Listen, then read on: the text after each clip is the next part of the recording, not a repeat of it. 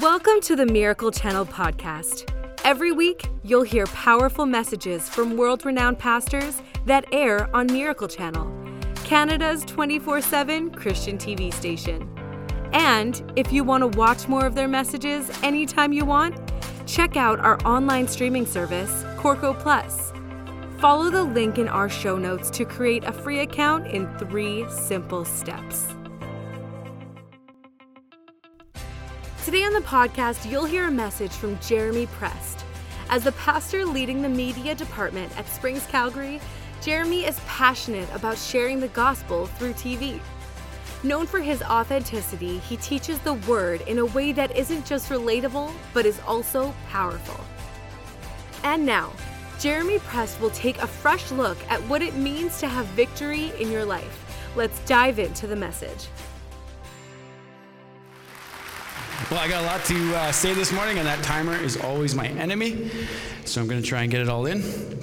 I love what I have prepared here this week for you. I just hope I say it properly, because it's been cool kind of walking it out with Pastor and kind of bouncing the ideas off each other. So let's pray real quick. Dear Heavenly Father, we come to you in Jesus' name. We just pray, Lord, that you just put your anointing on this service, Lord God. Lord, that you speak through me, Lord, that the words you've put on my heart, Lord, that I'm able to communicate it in a way that makes a difference on everybody's Monday, Lord God, that makes a difference for every person here that goes into a situation, Lord God, that they're able to unlock belief systems, Lord God, and make things new like you do so well, Lord God. We just pray in your name. Amen. Amen. Awesome. Today's title is The Victory is Ours. The Victory is Ours. I actually struggled with this title because it's kind of the journey I kind of came on here. It was just, I don't know, it sounds basic. It's a really basic title, but I'll get to that. How many people here watch movies or love movies, actually? Just show of hands. Yeah. Movies are huge. When a big movie comes out, some of them break the $1 billion mark. So movies in our culture are huge. And the thing I love about movies, Tamara hates watching movies with me because I often nitpick or make fun, or especially if it's a romantic movie. I'm always like, come on, if I said that to you in real life, you'd slap me. Like, that's not real. Come on. And then one thing I always joke too is in almost every romantic movie, they'll kiss, but in the middle of it talking. And if you try to do that in real life, it doesn't work. I've done it. I still do it all the time to bug her. She'll be talking, and I'll just go in, and she's like, what are you doing? I was talking. And so I do it all the time. I suggest that if you want to kind of break the tension, go for it. Actually, it might increase the tension. Who knows? But I love movies where either everyone dies or it's really confusing. And Tamara just is like, you're crazy. I don't know what that says about me, but I enjoy the movies that are kind of thinkers. You got to kind of think your way through it, or sometimes you got to jump on Google and kind of figure out if it's like a time loop or something like that. Tamara hates those. She loves it when they're on a beach, in love, happily ever after. And I'll go to them with her, but I don't love them as much as her. But one thing that I find interesting is we go to these movies watching a character go through a really hard time. Like, I can almost say every single movie, like I can't even think of one that doesn't do this. Every single movie, they go through a hard trial. They go through something that's difficult, but that's the point. They go through this trial, and we're cheering them on because we kind of embody them. We kind of see ourselves in this person, and we kind of hope for them to get through it and break through it. Like, honestly, I think if a movie, let's say a movie had no trials. Person's born, gets raised by a great family, goes to school, great scholarships, finds a beautiful wife, gets married, has great kids, and the movie's over. I think that wouldn't do very good in theaters. It'd be very boring. You'd watch it and be like, all right, that was good. But the movies that do the best, like, I don't know how many people have seen Avengers Infinity Wars. Yeah, good movie. Anyway, the cheering wasn't very big for that, but it's a great movie. It's a very, very good movie, but it's interesting. They're all superheroes, and why do you need a superhero? To overcome a huge, huge obstacle, many of them. And so this movie did very, very, very good, but they're going through these crazy obstacles time and time again where it's almost impossible. And so I kind of come to this idea where we watch these characters, we hope for these characters, we cheer them on, but then when it comes to our own life, if you flip the lens around and turn it on us, We blame, we complain, we moan, we groan, but we have more hope for a fictional character like James Bond, where he's going through a lot. And we hope for him, but we don't hope for ourselves. And so I've always kind of thought of that, where I'm going, it's so bizarre, where we hope and cheer this person on, but we don't even necessarily do it in our own lives. That brings me to my first point. Nothing worth having comes easy. Nothing worth having comes easy. The big example that came to my mind when thinking of this point was like having kids. When Tamara was pregnant for 9 months, and then the labor, the whole thing, start to finish, is difficult. Like guys have it so easy. And especially for guys, it's kind of this weird thing, because we want to be the hero for our spouse. We want to save them any chance we get. If something's too heavy, we want to pick it up, or at least they should. Don't go for a guy that won't help you out, girls. But we want to be there for these girls, and we are just useless from 9 months all the way to the delivery. Like, we're just in the delivery room. I was with Tamara for both. This is the best I could do. It's all I could do to help her was just rub her back. And you just feel so, like, you just want to do more and you can't. And so you gain a whole new respect for the strength of a woman. Oh man, like men on it, yeah, give them a hand, because women are tough. And absolutely. If my wife asks, tell her that I said that. So women are incredibly strong, especially when you watch them go through this. And you kind of think, it kind of got me thinking, at least, what is it, like, why did God design it this way? And I'm sure women ask God that all the time. Why, God? But it's this kind of balance between the more of the struggle, the higher the value, is kind of this thing that this trend you see through life. Anything that's worth having is usually hard to get to. It's usually a struggle. I pursued Tamara for about 5 years. It was very hard. It was the biggest struggle probably of my life, to try and convince her that she was my wife. And trust me, it was worth having. We're in complete bliss now. We never fight. Yeah, right. We fight all the time. But oh, jeez. Yeah, I totally lost my thought there. But one thing about kids is this struggle of going through pregnancy to labor is the parents have such an extraordinary value on this new baby that comes into their life. They would instantly die for it. And it's a crazy thing because we don't really know it. And but there's this value off the charts. And so I think there's almost a design of value after the struggle. Brings me to my second point. God has a plan for your life. God has a plan for your life. Do you ever ask yourself or find yourself wondering if life has purpose? It brings me to a verse here, Psalms 139, verse 16.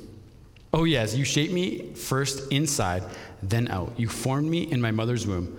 I thank you, high God, your breathtaking body and soul. I am marvelously made. I worship in adoration. What a creation. You know me inside and out.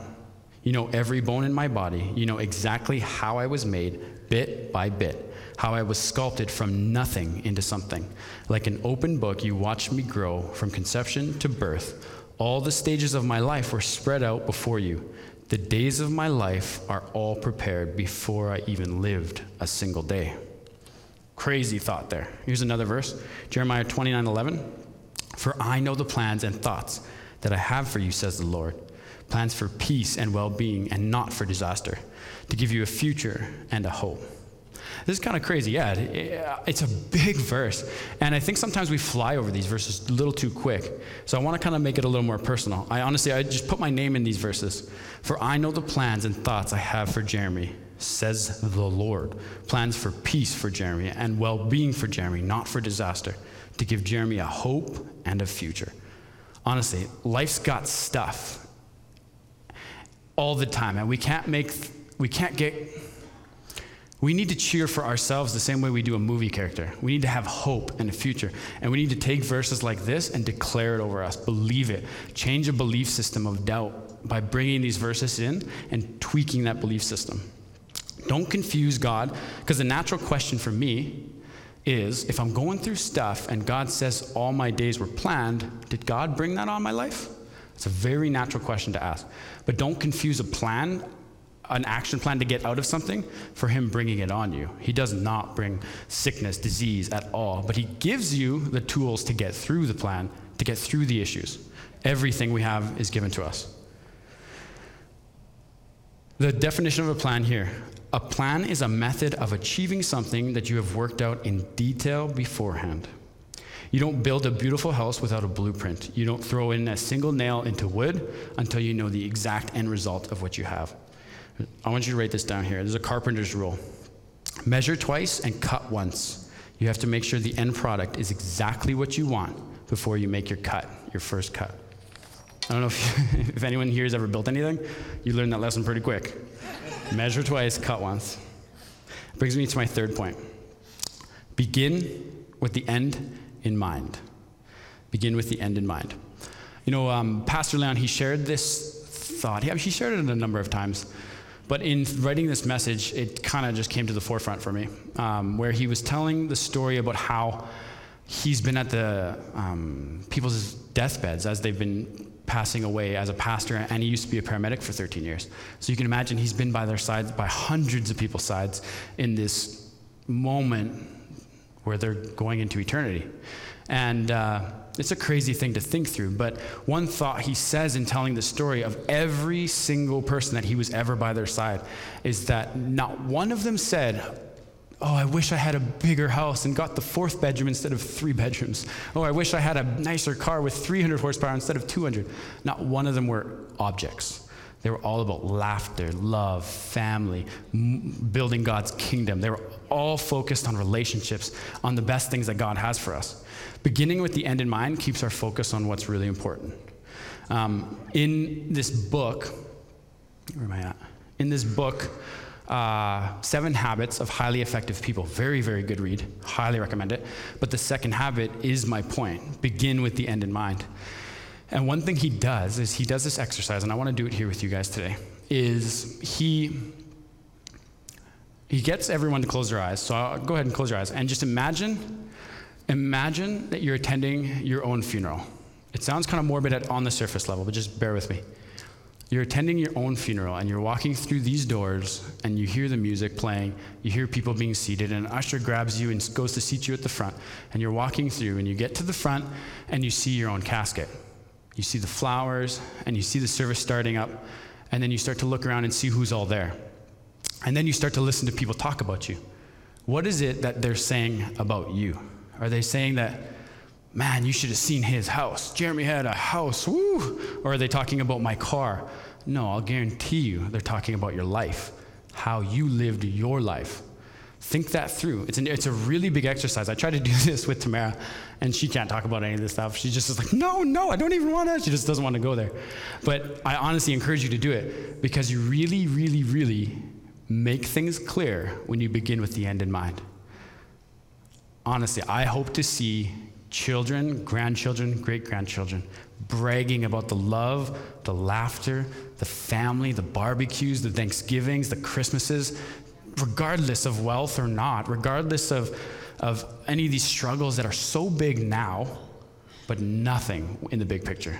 God's given us the equipment to get through it. So good. Honestly, I want you guys to do that often.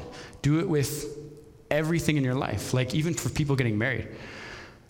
Begin with the end in mind. Often people just get married without even thinking through what it's going to look like, thinking about the end game, the big picture. Think about it. If you want to get married, for me and Tamara, like I said, I want lots of kids. I want 5 kids. She has more say than I do on that, but we're at 2 so far, so we'll see where we go. But I want lots of kids. I want grandchildren. I want great-grandchildren. I want to have banquets so big that we can't fit it in our house.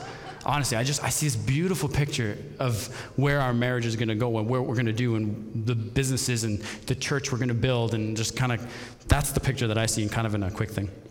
In this book, he also talks about everything is created twice, a mental creation and a physical creation.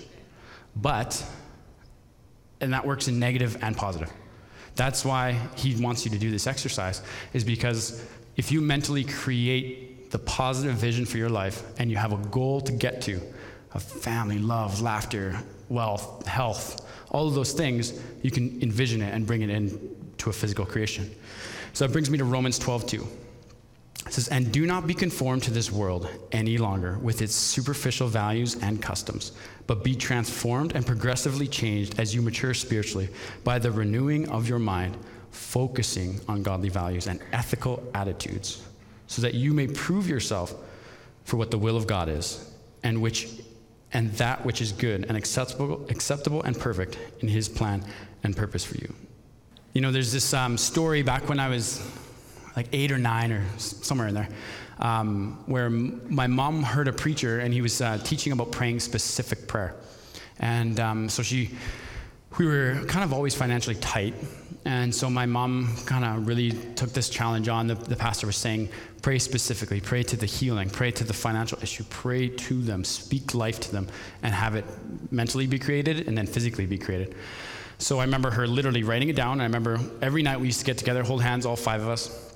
And one of the prayer requests, my mom and dad sat down and figured out what dollar amount they would want to kind of free them up financially and kind of help us get out of debt and kind of move forward. And it was $10,000. So we'd pray, and I can remember praying for what felt like forever, 7 months maybe straight, every single night. And as kids, it was just, we grabbed hands, we prayed for all these things, and we prayed for $10,000 for our family, that everything helps us out, and we just continued to pray. And it wasn't but a few months later, April came around, and it was my dad's 40th birthday. So my mom surprised him with his family flying in, and we all went into the hotel to surprise him as well. So we had cake there, and all the family was in the hotel room. So when we walked in, my dad was surprised. But then it got to the point where we were opening cards. And so sure enough, my dad, who was the toughest dude I knew, who I never saw cry, never saw, 6'4", big burly guy. And then all of a sudden he opens one card and just starts bawling his eyes out. And we were like, what's going on? And my mom comes over, she checks it, and my mom sees a check for $10,000 in that card.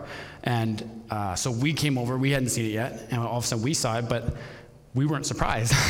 Us kids were like, well, weren't we praying for that? Why are you so shocked? And so they're both crying, and like I said, we were like, cool, that's great. What should we pray for next? And but I'm being very honest, we really weren't that surprised. Mom and dad were, and the thing that was cool, now that I'm older looking back, was my auntie wasn't Christian, didn't know we were in financial troubles, and had no idea. She didn't know we were praying for it. We told nobody. And it wasn't $8,400. It wasn't $9,326. It was $10,000 to the dollar in that card. And it was this crazy miracle. Like literally, I called my parents before because I was like, am I making this up? I want to see if I'm remembering this properly. And my mom was like, yep, no, completely. And they told me the whole story again. But it's this crazy, crazy moment about mental creation and manifesting it into a physical creation. Brings me to my 4th point. You've already got it. You've already got it. As Christians, we know that Jesus came, died, and rose again on the 3rd day. And as Christians, we all have this safety net called heaven, which is an incredible thing. Like, the Bible describes heaven as such an amazing, beautiful thing with streets of gold, and all the family, anybody that's passed away will be reunited. We'll laugh. We'll have banquets, parties. Awesome. But it doesn't stop there. We can't use heaven as a safety net, although it is. We need to use heaven as a goal to try and bring as many people to heaven as possible, to create disciples, to get people saved into the kingdom. You know, God is all-knowing. And so as Christians, God is all-knowing of everything in your life, meaning he knows every storm that's coming your way. But he's given you every tool to handle it, as I was saying before. And so I wanted to find proof of what God's done in the Bible to give people the equipment to handle certain situations. And there's a verse here, 1 John 5, 4-5. It says, every God-begotten person conquers the world's ways. The conquering power that brings the world to its knees is our faith. The person who wins out over the world's ways is simply the one who believes in Jesus is the Son of God. I'm going to jump to the next verse because I'm running out of time here. Paul is getting on a ship with, I think, 260 some people, and they're hitting really rough seas. And so they're getting to the point where the ship is actually breaking down, and they're worried they're all going to die. So Paul's praying, and then an angel appears to him and tells him, Paul, there's an even bigger storm coming. The ship will get destroyed, but if you stay on the ship, everyone will survive. Don't let one person get off the ship. So I found it kind of unique. I was thinking, I'm like, well, why didn't he just say, I've blown the storm out of the way, you're all good? And it's kind of like, I wonder why. But he did give him exactly the instruction he needed to get through the storm. And so as you read through this chapter, you're going to see that there's many situations where men are trying to jump off the boat, get onto safety boats, and Paul just keeps warning them, trust me, I had an angel talk to me, stay on the boat. These are the instructions if we want to survive. And so it's fascinating to read. And sure enough, he guides them all the way through this, and they shipwreck, and everyone stays on the boat, and they all survive with this instruction. So it's this crazy real-life example where God gave them the equipment to go through it. It's similar to the story of labor, like I was talking about, pregnancy and labor. Like some people would say call it a storm, but it's a process. It's a process where there's a huge reward on the other side. The angel didn't take this storm away because they needed to go to a certain place. I don't really know the full ins and outs of the story quite yet, but it was obviously the instruction was given how to handle it, not taking the storm entirely away. I got another verse here, 1 Corinthians 10, verse 13. This is in the Message. It says, now no test or temptation that comes your way is beyond the course of what others have had to face. All you need to remember is that God will never let you down. He'll never let you be pushed past your limit. He'll always be there to help you come through it. If we forget to begin with the end in mind, we forget that we are on the winning team. We forget that there's always a way through the storm. Another verse full of promises is Psalms 91. I think I just have the reference here, but I want to write down Psalms 91 and go through it. It is just jam-packed full of promises. But what's the purpose of a promise over your life? To get you through something. If I promise that you're going to have healing, it's because you need to be healed. And there's tons of promises in there. So there's this idea that we have been equipped to handle every single thing that gets thrown our way. So make sure to jot down Psalms 91 and do that. But I'm out of time here, but I want to ask you, how does your movie end? Have you played it out? Are you cheering yourself on, or are you defeated in the little storm that you're facing, or the big storm? I don't know the situation. There's some seriously hard situations. I don't mean to belittle anything. But we need to believe that we've been equipped to handle every situation. No sickness, disease is too big for God. No, honestly, in God's eyes, there's no difference from one disease to another. There's not. And we need to seriously believe that to our core and not allow anything to get in the way of that. We can believe. I've got so many healing stories that I could share with you, but the moment you get defeated in a storm, you've lost all momentum. You can't get defeated. That's why church is so big, so important. Have family, friends surrounding you, believing with you, cheering you on, praying for your marriage, praying for your family, praying for your finances, getting everybody in together, coming to church services like you are today, but also getting plugged in, volunteering, joining the team. We can tell you story after story after story of families being restored, relationships renewed, just such incredible stories. Thanks for joining us today. Make sure you subscribe to this podcast to hear more great messages from inspiring teachers like Jeremy Prest.